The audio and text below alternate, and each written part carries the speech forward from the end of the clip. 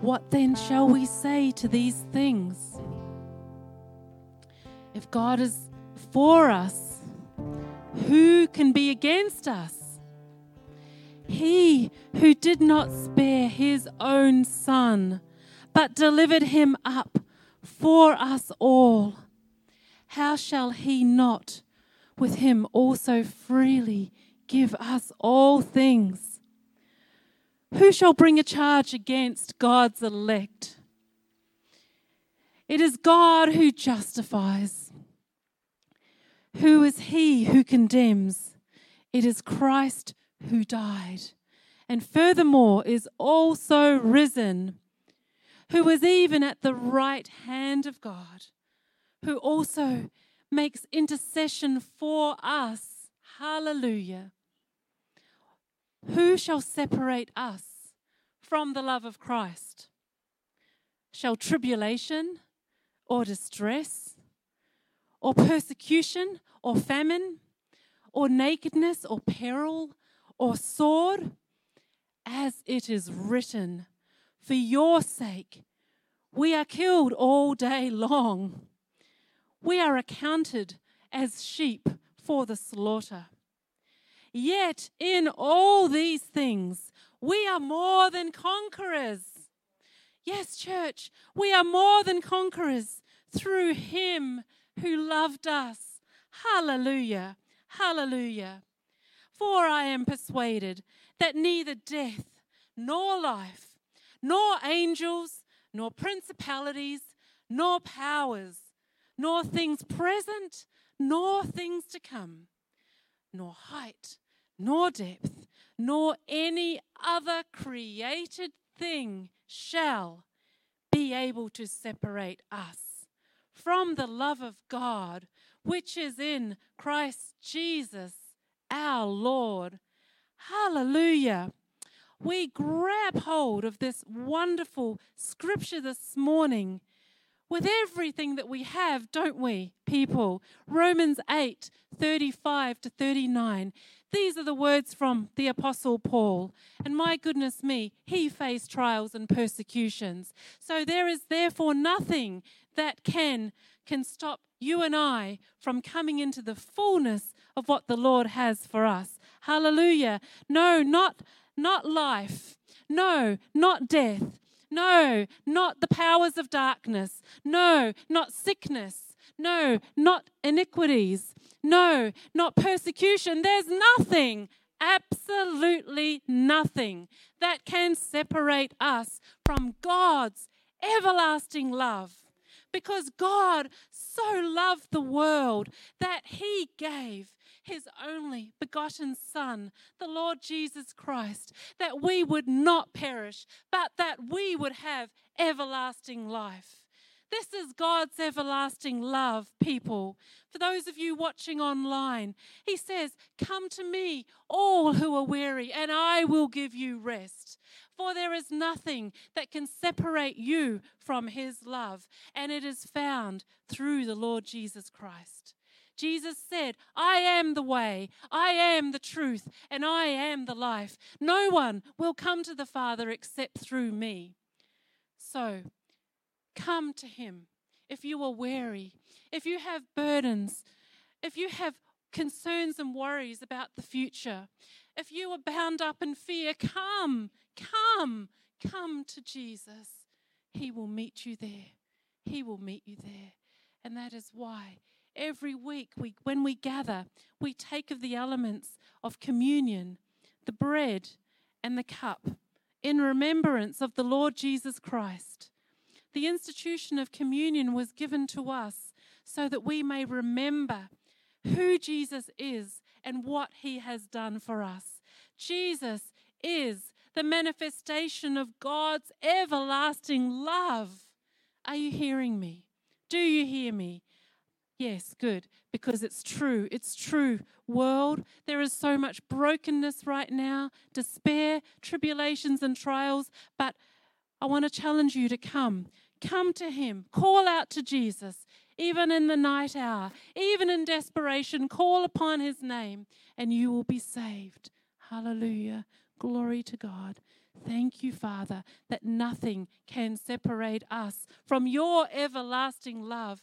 Thank you, thank you, thank you for sending us Jesus Christ to be the bridge, to be the conduit between sinful man and Almighty God.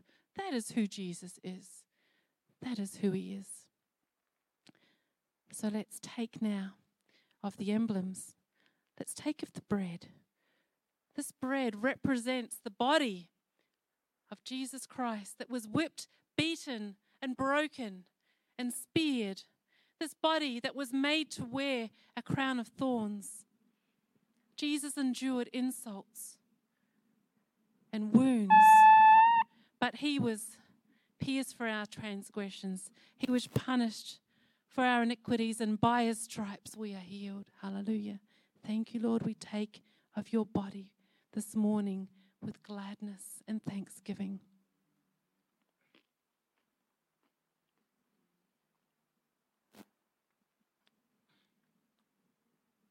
And in the same way, before Jesus was betrayed at the Last Supper, he took the cup and he said, this blood represents a new covenant. We have a new covenant, people. We are free from sin and death. We are no longer bound to the curses of death because of the blood that cleanses us from all unrighteousness. So thank you, Lord, as we partake of the blood this morning. We thank you that there is transforming power in this blood. Thank you, Lord. There is healing in this blood. There is cleansing in this blood. And there is victory in the blood. We take this morning with thanksgiving and gratitude.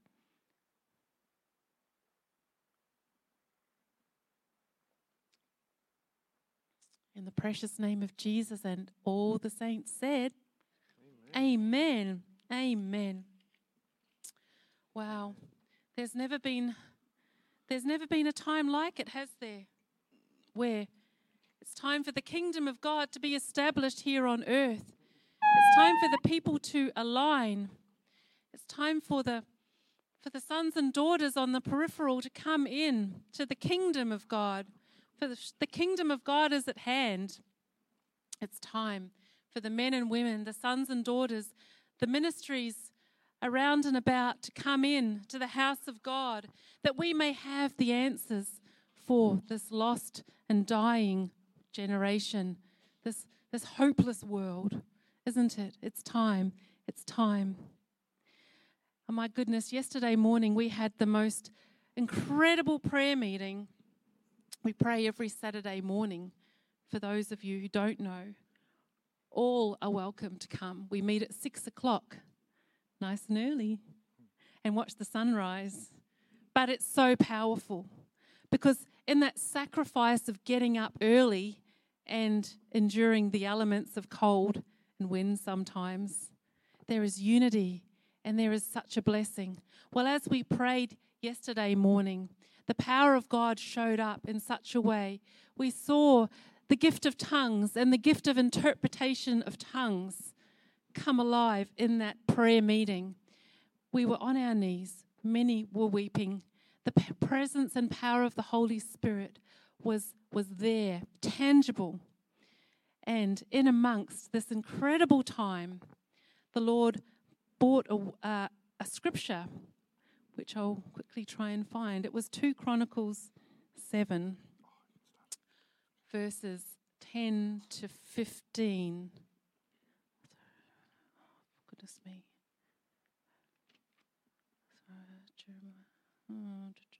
Chronicles, Kings.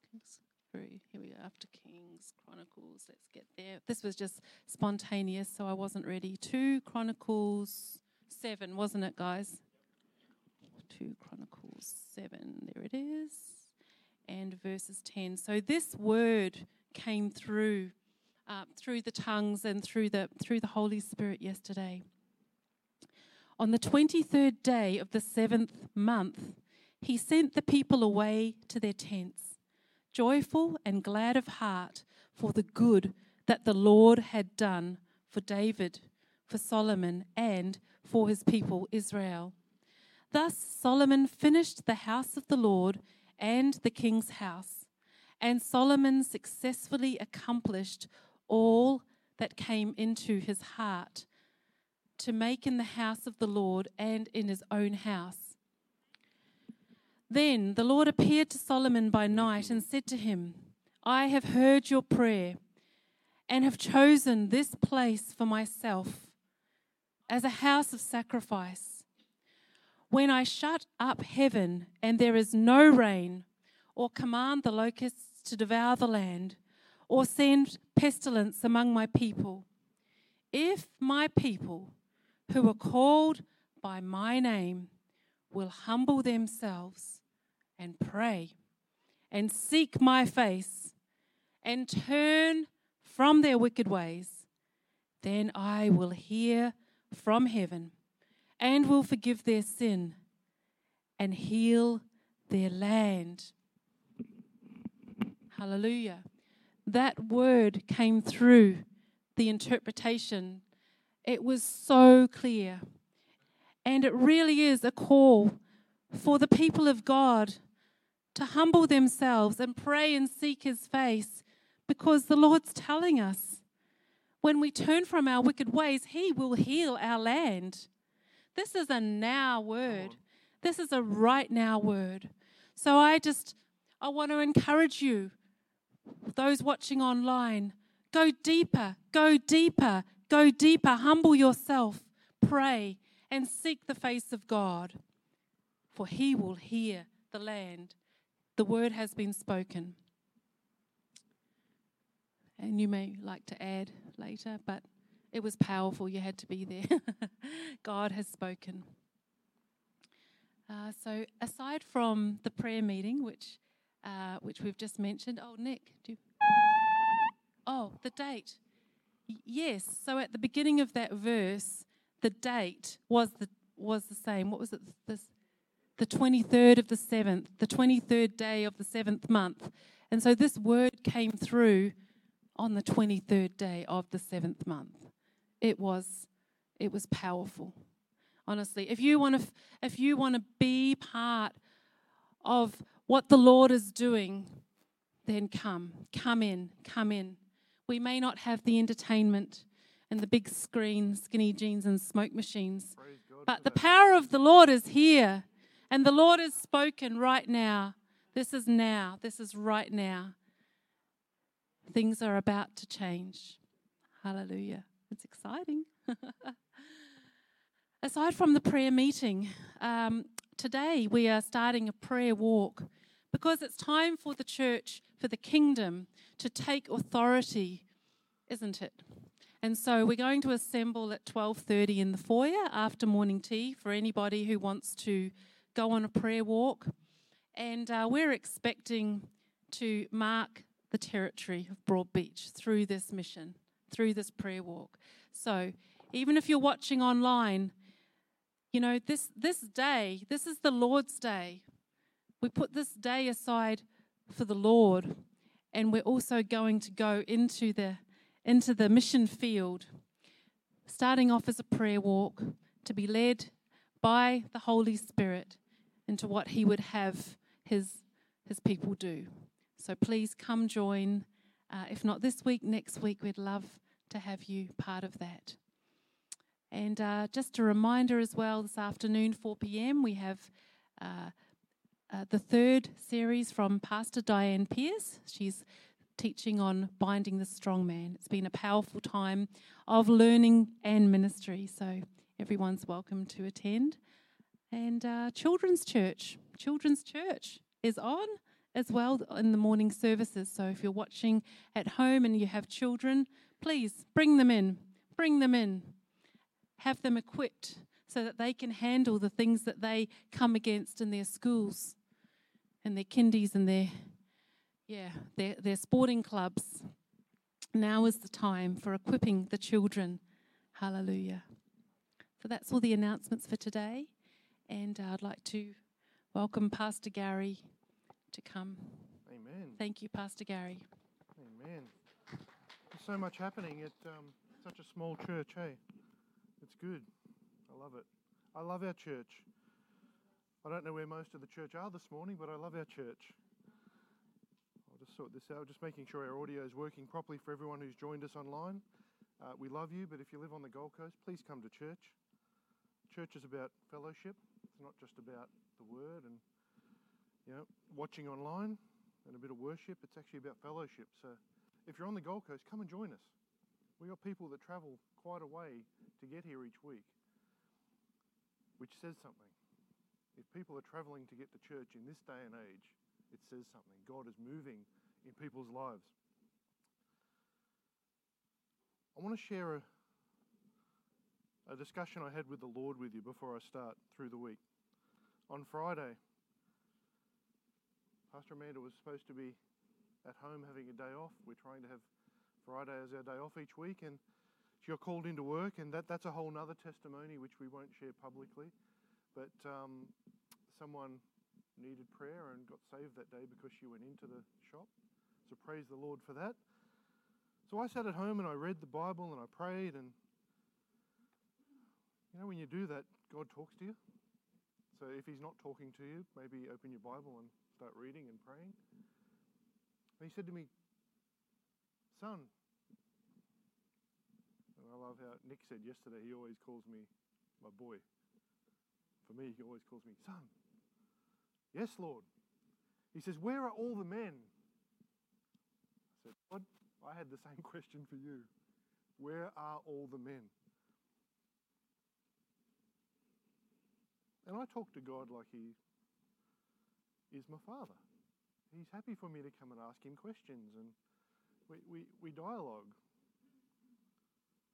I do it with a reverent fear, of course.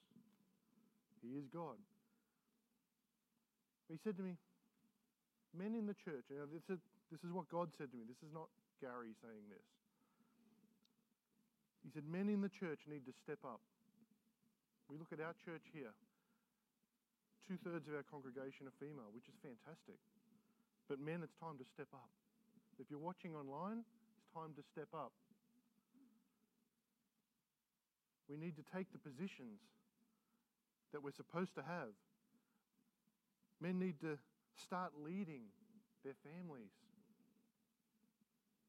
This is what's been pushed down by the world for a couple of generations now. Men need to start leading their families. They need to start setting the example for the younger ones. They need to start paying first fruits. They need to start doing what the Bible says. They need to start paying truma. They need to start giving their tithes. They need to start leading. They need to start teaching. They need to start being obedient to God's word, not just the parts they like. And the Lord said to me, "What do you think?" What could be my response other than, "Yes, Lord"? And I said to him, I know these big churches have a place, but the skinny jeans and the big screens and the smoke machines, Lord, it's been said so many times that that's church era. Church era is finished. We're in kingdom now. And he said to me, as clearly as he was sitting next to me on the couch, skinny jeans, smoke machines, big screens, and soy latte sipping men are not what I have called to do my work. I'm like, "Yes, Lord, I agree." It's time to grow up, man. It's time to start standing up, because he's not looking for what has been perceived and forced down our throats as men. He's not looking for feminine men. He's looking for men. Toxic masculinity, as it's called now, is actually masculinity. It's not toxic unless you're a feminine man. It's time to grow up. It's time to start doing what we've been called to do. Pastor Amanda's stalking. No, it's all right. Let me encourage you. I wept over this. And then when we prayed yesterday morning, there was so much weeping. There was so much confirmation. The scripture that Bernice prophesied, she spoke out, was the 23rd of the 7th month. That was yesterday. We didn't realize that until after the fact. God is moving when we go on our knees and we're weeping. Bernice does not speak Tagalog. But yesterday she was speaking in tongues. She was praying in Tagalog. She was praying in English and a couple of other languages. And at the end, Pastor Ramel and Pastor Grace are like, "Do you speak Tagalog?" She's like, "What?" God is moving. God is moving. He's calling us, especially men. I know women are being raised up through the churches at the moment, and that's fantastic. They're taking their place. Men, it's time to step up and lead like we're supposed to. Stop being told by the world how we should react, we should act, how we should be in church. It's time to stop and start being obedient to God's word. Join me in the Lord's Prayer, because I probably should preach a message today.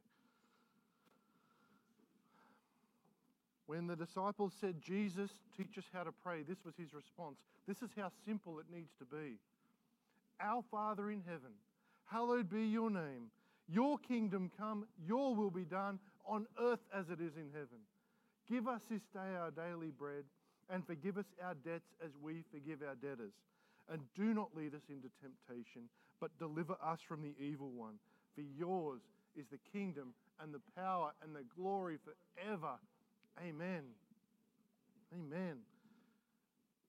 We could pull that apart and preach on that for hours to truly understand what it means. It's a handful of words that we can teach our children, and they will remember it. We need to start understanding what we're reading, what we're praying. And today we're going to continue working through the parables. The Master speaks to us today through the parables. And these teachings are based on Jesus' parables, not Gary's, that describe the nature and the kingdom of God, because I am so sick and tired of Christians. I want kingdom people. It's time to step up. Step up to the mark. Become a kingdom person. Don't just tick the box and say you're a Christian. Become kingdom. And today we're going to talk about only God knows, but He's not telling. I've been leading up to this message for a while as we work through the parables. If you've been here the last couple of weeks, you'll know which one we're up to. Let me pray for offering before we go any further, though. I'm getting a bit excited. We don't do an offering message here at the refinery, but we do every single week pray for the offering. And as kingdom people, that's what we do. And we give. If you've got your seed there, and you're ready to sow it, just hang on to it. Put your hand on it as we pray. Father, we are grateful that your divine power protects us and your divine resources provide for our every need, Lord. We pray for forgiveness where we have sinned and for faith to believe that the way of life you have shown us will work even in a crooked and perverse generation that we've got outside these doors. We give back to you a portion of the money, Lord, that you have enabled us to earn. We do not offer our money as a substitute for the dedication of ourselves, however, but as a method of channeling our efforts in a practical way towards the preaching of your good news to those who, Lord, are enslaved by sin, whether they're here on the Gold Coast or they're over in our churches in Kenya. Lord, bless us as we give this morning. Use our gifts to your glory in Jesus' name. Amen. Amen. If you're ready to give, the offering boxes are on the side there. I need to be careful which way I walk. That microphone's squeaking at me this morning. The text we're going to work through today is Matthew 13:30.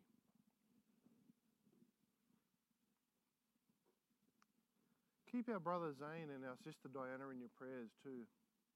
Zane's just arrived in Singapore. He rang us as we pulled up this morning. They need prayer. They need prayer of peace over that family. That the Lord just steps in and does what he needs to do. So let's keep him in our prayers this week. Zane we probably won't see for 2 months. Diana's already been away for a month. So keep praying for them. Don't forget them. Don't forget them. They may not be here, but they're still part of our family. Matthew 13:30. Let both grow together until the harvest, and at the time of harvest I will say to the reapers, first gather together the tares and bind them in bundles and burn them, but gather the wheat into my barn. The scriptures we're working through are Matthew 13:24 through to verse 30. If you haven't worked it out by now, it's the parable of the wheat and the tares. Verse 24, another parable he put forth to them, saying, the kingdom of heaven is like a man who sowed good seed in his field. Not sure whether you're aware of it, but Jesus preached all these parables back to back. He was making sure that everyone that heard in a way that they would understand, because the message is the same in each one. Verse 25, but while men slept, his enemy came and sowed tares among the wheat and went his way. So the man who sowed good seed. Verse 26, but when the grain had sprouted and produced a crop, then the tares also appeared. So the servants of the owner came and said to him, Sir, did you not sow good seed in your field? How then does it have tares?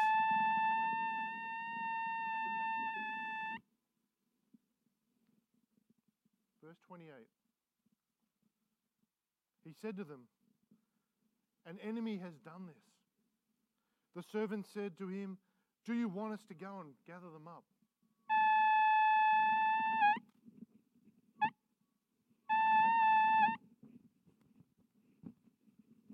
Just pass me one of those mics, please.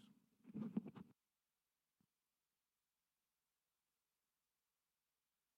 Thank you. He said to them, let us go and gather them up. Verse 29.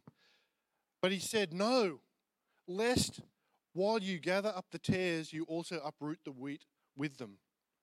Let both grow together until the harvest, and at the time of harvest I will say to the reapers, first gather together the tares and bind them in bundles and burn them, but gather the wheat into my barn. Could be talking about the church here, right? Maybe the weeds grow up with the wheat in the church. Have you heard the old saying, if God is good, he's not good, and if he's good, he's not God? Something the world would love to be saying to us. If these words seem to apply anywhere in the Bible, it's here. Although written differently in this parable, the endless question is echoed. Why doesn't God do something about the evil in the world? Who has had someone say that to them? Why does God let all that evil happen? Surely a good God wouldn't do that. We've all heard people say that to us. After the first parable, the parable of the sower, the disciples needed Jesus to explain the meaning. And Jesus readily obliged them. In fact, he did something that we hesitate to do in explaining the parables. He actually pulled them apart. He spoke to people about them. He gave multiple identifications, listing 6 people or things with symbolic meanings. And this parable borders on having a hidden meaning. So let's try and pull that out this morning. First point, this parable in history, this story has been used in the past to reinforce positions for a pure church. It's been used as a justification for separating from the early Catholic Church on the grounds that holiness is not merely one of the church's basic characteristics, but the essential characteristic, the exclusive trait of the church. Let me tell you, holiness is important, and it's lacking in our churches today. But this is one of the reasons the Protestant movement started, because they couldn't see it in the Catholic Church. The argument was that the hypocrites might be somewhere within the church. I can see everyone watching online nodding at the moment. The hypocrites might actually be in the church. But when people are plainly living out of harmony with the principles for which the church stands, The faithful in Christ must withdraw from them or be defiled. What they're talking about here is those of us who call ourselves Christians but don't actually live it out. We can easily be called a hypocrite, can't we? The purest, like the poor, will be with us always. These people who have to pull away from the homeless and the addicts and all that sort of thing because they think they're so holy, we're always going to have them, just as we're always going to have the poor. Martin Luther had an interesting, though slightly inconsistent, approach to this parable. He claimed that the church may exclude the heretics, but not kill them. That's pretty good, isn't it? But the state may exclude them and kill them, because Jesus prohibited Christians from uprooting the tares. Slightly twisted take on the parable, but let's keep going. He did not forbid the civil authorities from doing what they wanted to do themselves. Beza, who was a friend of John Calvin, went further and he challenged Luther. Church history is important, right? We need to know how we've got so far away from what Jesus taught. Reformations are great. I'm believing for a reformation. I believe that this church will be at the head of the reformation of bringing people and churches back to Christ at the centre. Beza argued that the parable does not deal with church discipline, for the church had not yet formed, and therefore both church and state may use appropriate punishment in dealing with the heretic tares. Is that feedback coming through, or is that the children's church that I can hear? Oh, maybe we've got a bird here. It wasn't a microphone after all. With this reasoning, he justified the burning of Servetus. We must today pour a little salt on each of these interpretations.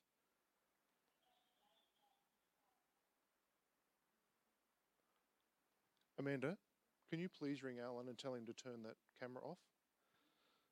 Because we're getting feedback from whatever he's doing. Nonconformists and zealots in all generations have continued the argument and the struggle. Have you noticed that? All the nonconformists out there are still fighting this battle. All the zealots are fighting this battle, but they're both so far away from where Christ would have them go. Too often we take heresy and we justify it with a text in the Bible. We twist the scriptures. We've got to cut it out.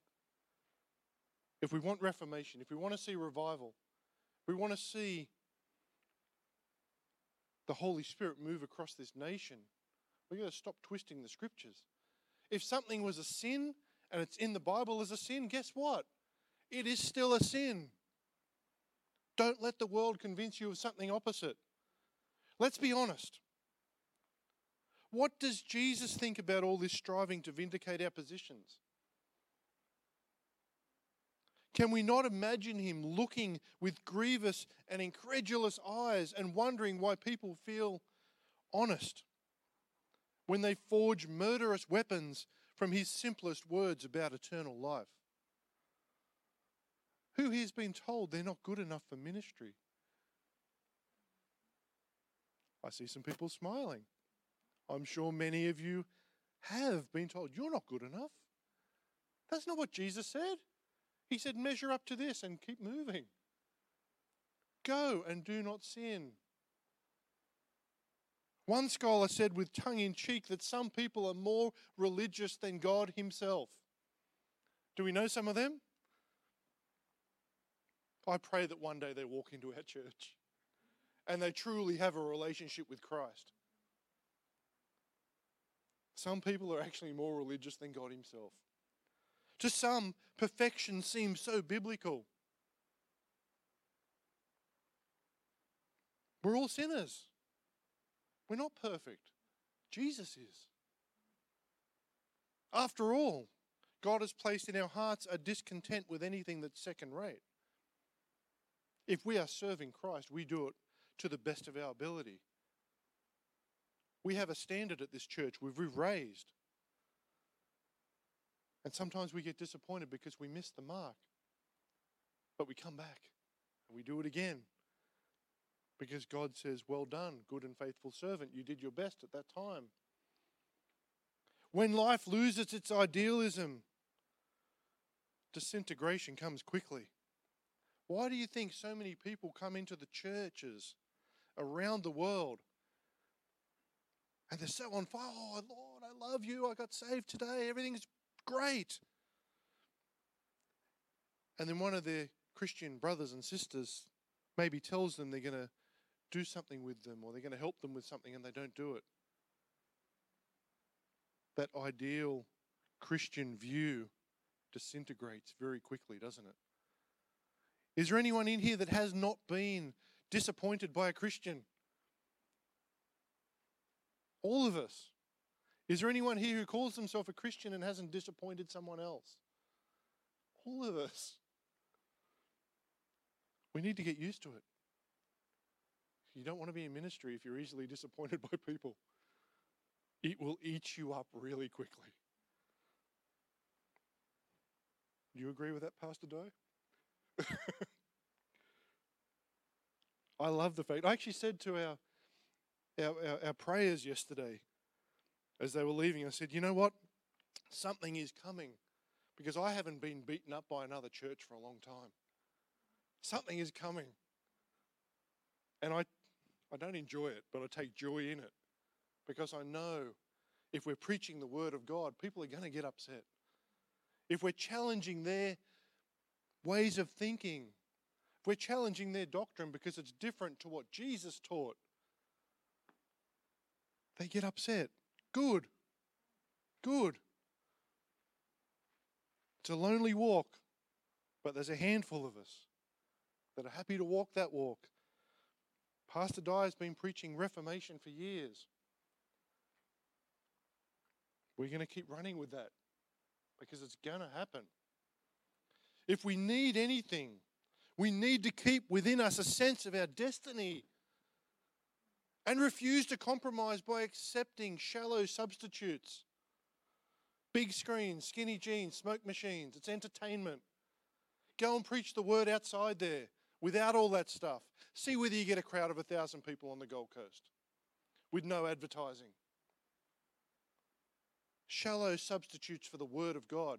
A motivational message is not a substitute for the word of God. Guess where the tares are? Yet the drive for perfection can easily turn into an overbearing intolerance. I am not tolerated by most ministers. Great. I want the narrow path. I will continue to walk the narrow path. We have intercessors in this church that if I get off that narrow path, guess what? I will get a smack. We have ministers on the Gold Coast that if I get off that narrow path, I will get a smack. I get nervous in between services if I get phone calls from particular ministers. Praise the Lord, they're just ringing to say, hey, that was a great message. We're praying for you this afternoon. Jesus presented both sides of the picture, and we must be honest enough to realize that our zeal can, if we're not careful, become a projection of our ego. Only rarely do people so wholeheartedly embrace evil that they are entirely beyond the influence of God and the influence of good. We know some people like that, who they are so deep into the darkness that as soon as you look at them, they get upset. They want nothing to do with you. You just got to hand them over to God and let Him deal with it. Likewise, most people have within their motivation a pride that can become a satanic tool that will, unless they exercise care, become an instrument of self-destruction.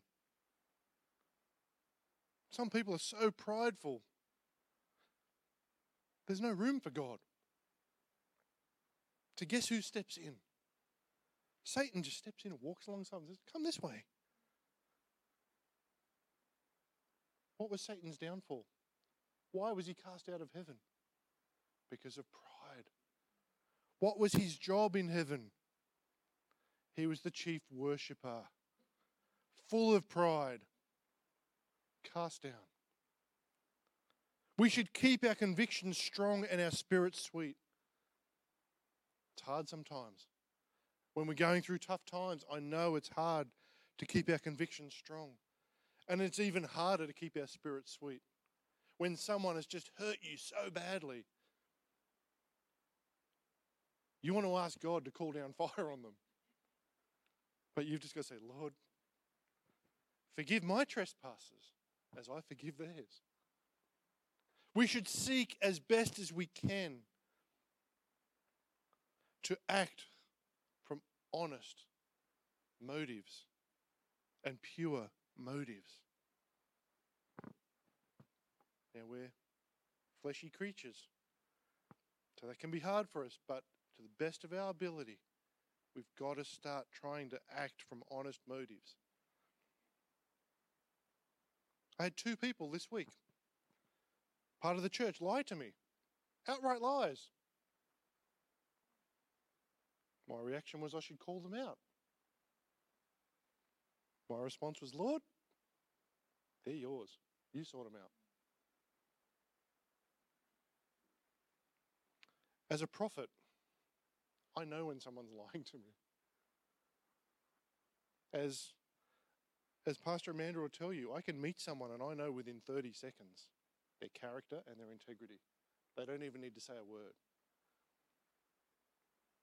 So please don't lie to your pastor. Especially if you're watching online, don't lie to your pastor. He knows. She knows. We need to start... I'm going to get off track here for a second. We need to start treating ministers. We need to start looking at them in the same eyes that God looks at them. He's put them in place for a reason. We need to start treating them how they should be treated. I'm not talking about me, I'm talking about ministers all over the world. But in the Western world, we've got it so messed up. We could fly to Kampala in Tanzania tomorrow. We would be picked up at the airport. Someone would be carrying our bags. We would turn up for church. And before we even got out of the car, someone would have grabbed our Bible. And you think you're getting robbed. This happens so quickly. Then you're ushered in. I'm not saying we need to do that here, but the respect for ministers and evangelists and prophets and whatever office they're operating in is so respected in other countries and not here. That needs to change. So we need to start operating from honest motives and pure motives. And why do it now? Weeding out wrongdoers is a popular method of dealing with evil, isn't it? If you've got a troublemaker at work, what's the boss do? They call HR and they're booted out pretty quickly. It's a little bit harder now, but it still happens. Weeding out wrongdoers in the church. They just get isolated, don't they? Everyone ignores them. The person ends up leaving. Maybe they should have been praying for them, working with them through their issues. Although Jesus refused to sanction it, his followers have practiced that in all generations. There's a wrongdoer in the church, they'll be removed from the church. This method, however, is dangerous and it's foolish. Think a moment and you will see why Jesus refused to approve it. For one thing, we do not have enough wisdom to distinguish wheat from tares. I said to someone a few weeks ago, we were talking about this, I said, we have tares in our church and we're just going to let them grow. Many times a movement, which at the start seemed to be a menace, actually turned out to be a blessing. If you've ever worked in ministries that are associated with drug and alcohol rehabilitation, let me tell you, some of those people are a menace. Most of those people are a menace when you first start working with them, when they come into the church, when they come into the ministry. But they turn out to be a blessing. We spent 3 years at Transformations ministering to people every day of the week. Some of those people we ministered to who we saw come in off the street with nothing are now traveling the world preaching the gospel. They become a blessing. These people weren't welcome in other churches. They weren't welcome. In fact, they were asked to leave. They would be able to tell you what churches they'd been kicked out of. Another reason to avoid this method is it endangers the wheat. If the tear puller is wheat, he begins to set himself as a judge of his brother. If you consider yourself the wheat and you start pulling up weeds, you're judging your brother. When we pull up the tares, we're in danger of pulling up the wheat that grows beside it.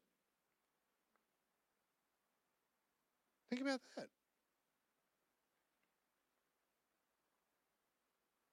You might have that drug addict come into the church. They might be rowdy. They might smell a little bit. Hey, they might even wet themselves in church. You kick them out. You don't know if their family and friends are there who also leave because you judge that person. You're supposed to love them, not judge them. If you've ever, who's had a vegetable garden or has one now? If you've ever pulled out weeds near your vegetables, you know that it's easy to pull the vegetables out by accident too. We used to grow lots of radishes and carrots and that sort of thing, and I wasn't like the good sower. I didn't prepare the garden that well. I turned it over and then pulled the weeds out that I could see, but they were still there. The radishes had come up, the carrots had come up, and there'd be some weeds in amongst them. So then I think, I probably need to pull these things out.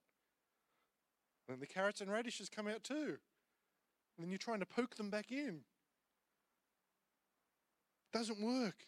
You easily pull everything else out with it. The tares and the wheat are so interrelated that it is difficult to pull up one without doing injury to the other. We all have some tares, some weeds in our families. We don't pull them up and throw them away, do we? Furthermore, tear pulling is negative. And God's kingdom is never built on an anti-program. We have a positive God. He doesn't say, don't let that person into your church. Don't let that person into your building. Don't let that person into your ministry. He doesn't say that.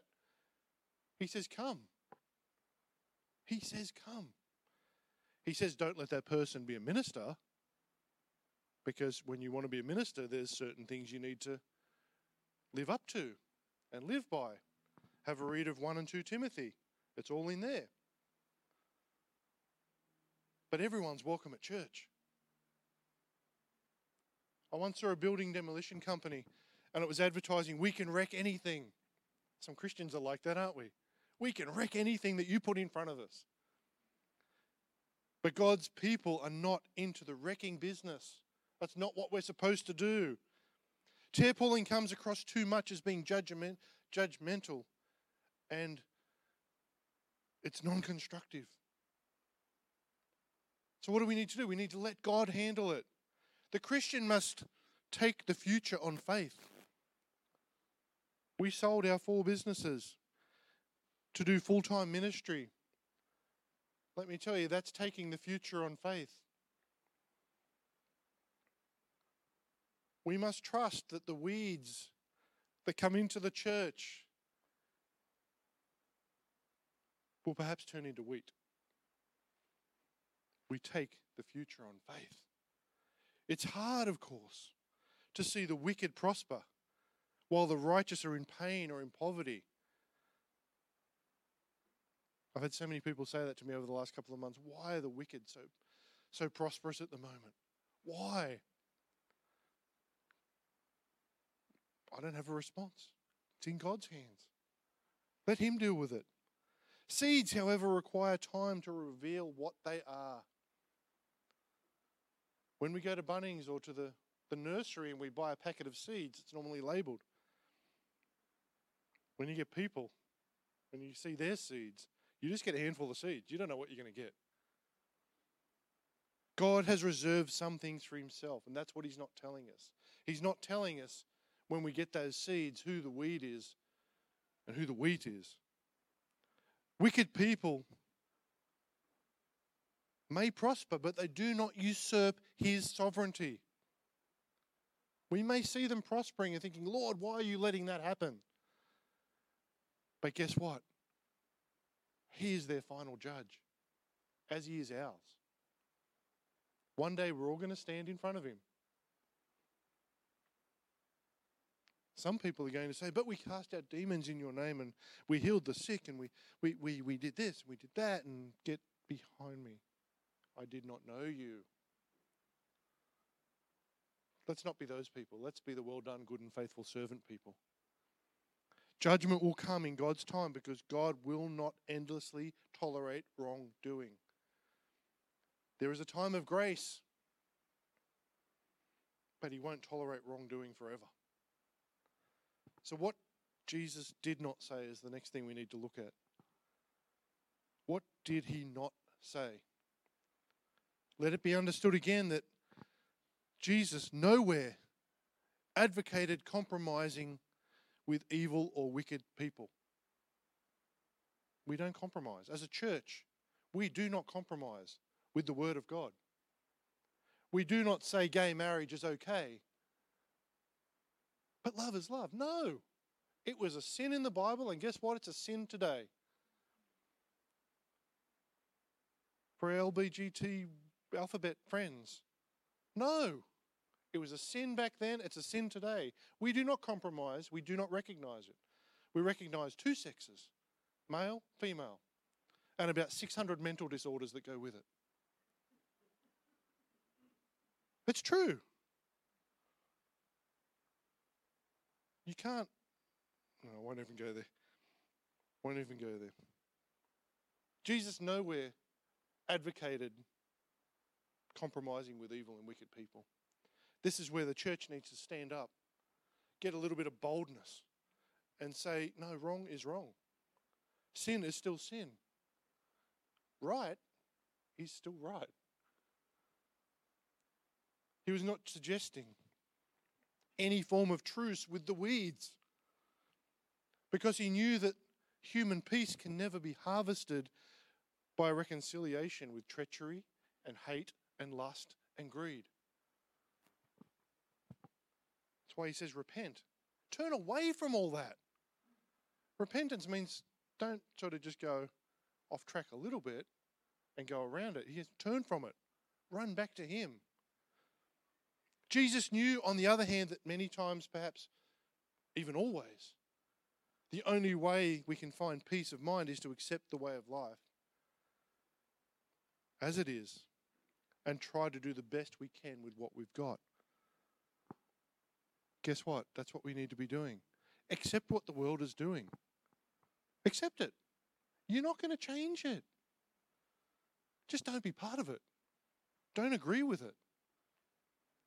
I remember probably this time last year we had someone ask the question. There's a guy, he likes to dress as a lady. He wants to come to church. He's got some drug issues as well. Fantastic. Bring him. He'll be treated as a guy. We will not accept him turning up in a dress. He can do it, but he is still a guy. We will not call him Mrs. Whatever. He will be Mr. Don't accept what the world is trying to force down your throat. Just understand that you're not going to change their ways. That's up to God. Wickedness shocks good people. At least it should. And our righteous indignation is raised often, even if we are too tender to struggle against the entrenched evil. It's okay to have a righteous indignation and say, no, my God says. We would be naive to hope for any field without weeds. The farmers out there planting the wheat, planting the cotton, they're dealing with weeds every day of their life, no matter how well they prepare their fields. there's weeds that they have to deal with. Life lacks a lot of it. It lacks a lot of... Life just lacks, doesn't it? Lacks a lot of things that can make it beautiful all of the time. But as we prayed yesterday morning, we actually saw the clouds start to part and the sun come through while we were praying. It was beautiful. This morning, I woke up, I draw the curtains. It's like, oh, thank you, Lord, another beautiful day on the Gold Coast. How blessed are we to live here? But then as we drive through Surfers Paradise, we see the drunks coming out of the nightclubs. We see the homeless. We can't expect a field without weeds. We can trust God, though, that He will sort the weeds out. He will change them. We cannot, however, afford to drain our energies in combating every iniquity that we see in someone else. Too many of us waste too much time trying to change somebody. That's God's thing. Let Him do it. I once had someone say to me, another pastor, he goes, Gary, when people get married, the husband just wants his new wife not to change. And the wife just wants her new husband to change the way she wants him to. We've got to stop that. We've got to stop it. Let God change someone. Pray for them. Pray with them. But let God do the work. And don't get all uptight when they don't change. Some people it can be in an instant. Others it takes 20, 30, 40, 50 years even. Let God work on them. And the fruit is in the proof. The fruit is the proof. You've heard me say it before. I don't care if you're the greatest evangelist in the world. Show me the fruit. If it's rotten, I'm not interested. Sometimes you buy apples and they look all nice on the outside. It's like, oh, this one's going to be juicy. You bite into it and it's black. The fruit is the proof. Many times in life we cannot distinguish between the genuine things and those that are pretending to be real. The world offers many substitutes. We know that. How many different gods are out there in the world at the moment? Money, sex, perhaps your partner. They're all substitutes for God. Maybe even your pastor has been made a substitute for God. I'm not talking about anyone in this church, of course. But some pastors have actually been put on that pedestal where God should be sitting. Advertising often suggests that something is just as good, and people fall for that line all the time. And you see those discount shops? This is just as good as the real thing, but it's 20% of the price. It might be good the first time you use it, and then it falls apart, and it's just a cheap substitute. Like all these other religions we're seeing, they're a cheap substitute. We saw last night someone who's supposedly Christian sharing stuff that had enough Christianity in it, but you look at the images, they're all New Age. It's just as good though, right? God said some of the stuff here. No, we need to be calling that out. If we're not careful, we will think that people are actually doing what the advertisers claim. Someone's saying that they're that great evangelist or whatever. You actually look at the fruit. Always look at the fruit. See what they're producing. I'm not having a go at evangelists. They're just an easy target because most of them, if you see them down in Cavill Avenue, they'll be preaching up a storm, telling everyone they're going to hell. People are saying, yes, I want to accept Christ. And what next? Do they get pointed to a church? No. Do they just walk back into the sin they were in? More often than not. Show me the fruit. The plain, unvarnished truth is not in the advertisement, but in the delivery of the goods. On our florist website, when we had it, we had the best photos of our products. They were fantastic. But you know, sometimes when the flowers come in from the farms, they weren't that great. So we wouldn't use them. We'd sometimes have to ring a customer and say, well, we can't give you that because it's terrible. But we can give you something else. How many times, though, do we just go, oh, well, that's what we're advertised. It's the same product, but the quality is disgusting and just gets sent away. It's about the delivery of the goods. You can tell me you're a Christian, but show me the goods that you're delivering. Show me the fruit that you're producing. The thing that comes from a tree is the best definition of a tree. If you plant an apple tree and get a banana, it's never going to happen, is it? You plant an apple tree, you get apples.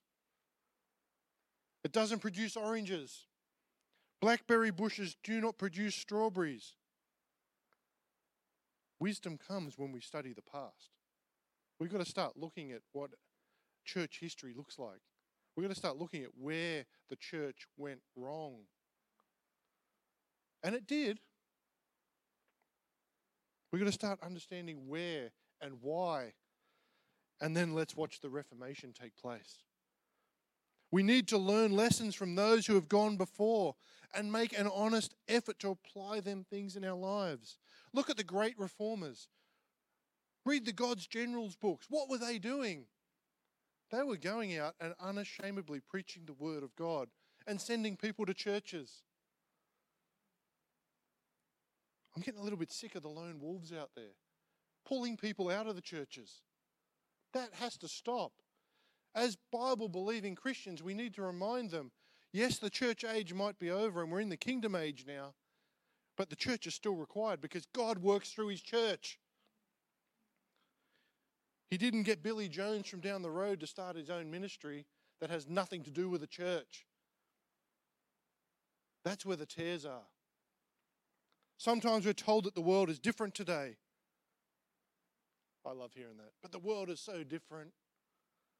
But the burden of proof is still on those who make that statement. How is the world different? How has the gospel changed? My Bible says the same thing. 2,000 years ago, sin is sin. God is God. He's still sitting on the throne. Things aren't that different today. We're just hardened. Our hearts are hardened to what God would have us doing. Human life is short. Praise God for that.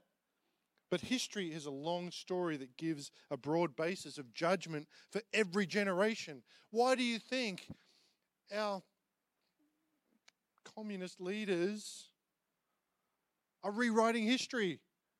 Why do you think the history books from when I was at school, I was born in 74, why do you think the history books now are different to what they were when I was at school? They're trying to rewrite it.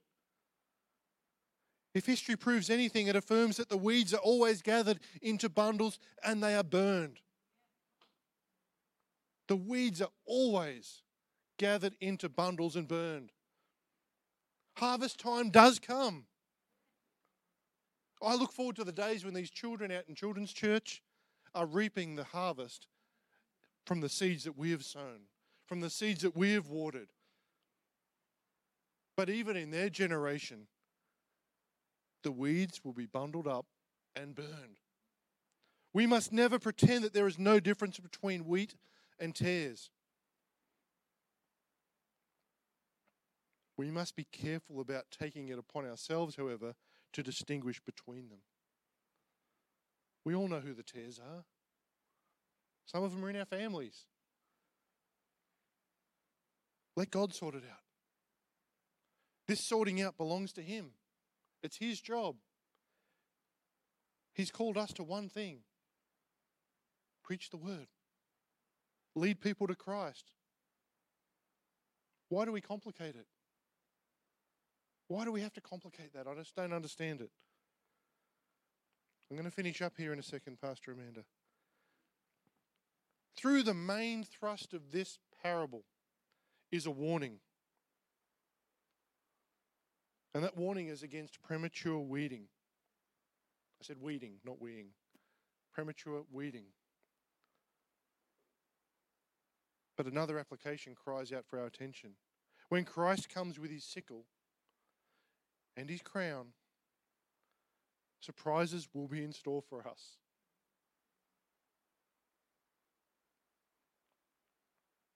When he comes, surprises will be in store. I've said it so many times. We'll be up in heaven and be like, Auntie Patty, it's so good to see you here. Where's so-and-so? Oh, I haven't seen her.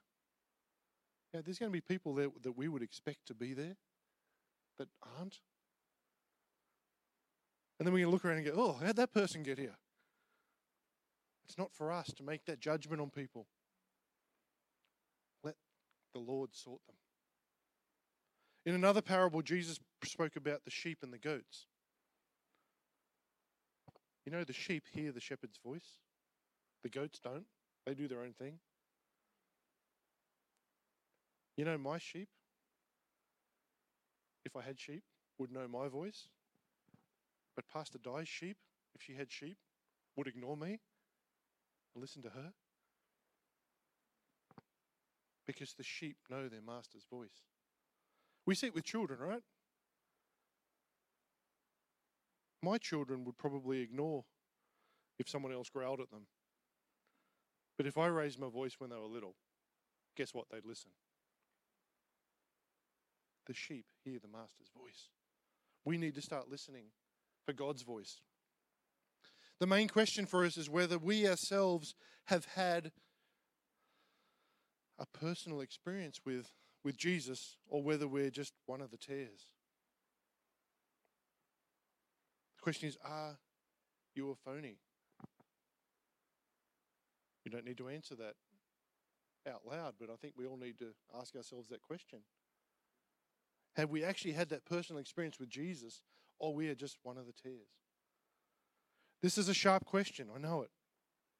Are we phonies? As a minister, this is a question I ask myself all the time. Lord, am I doing what you're asking me to do? If not, stop me. Praise the Lord, he hasn't stopped. He's just said, keep going, keep going. I've normally got Pastor Amanda sitting at the front here. And she often sounds like the Holy Spirit. That you will see me. I will look at her if I'm going down a path which could be a little bit prickly. Because I know she's sitting there praying the whole time. And I'll either get a nod and a smile from her or stop. We need that. We've got to be checking what the Lord's saying. Have you ever said of a person, I wonder if he's really saved? I know I have. I'll admit it. Why not turn the spotlight on yourself sometimes and ask that same question? Lord, am I really saved? Because your fruit will answer that question. This is perhaps the greatest thought from this parable. Lord, shine the light on me. Shine the light on me, Lord. Am I really saved? Have I missed something along the way? We've got to be willing to do this. We've got to be willing to ask ourselves that question. And if you're not sure of the answer, we'll pray with you. There's enough people in this church that pray and hear from God and believe what His Word says that will pray with you and for you. I think I'm going to finish up there. For everyone that's joined us online today, thank you. We love you. We'd love to see you at church if you're living on the Gold Coast, because I know some of you do. For everyone else that's overseas, be blessed. We'll look forward to seeing you again on Tuesday night, our Tuesday night teaching. Lord, we thank you. Let's pray before we're going to have another worship song. We are, yep. And then we'll have some morning tea. Lord, we thank you for the privilege.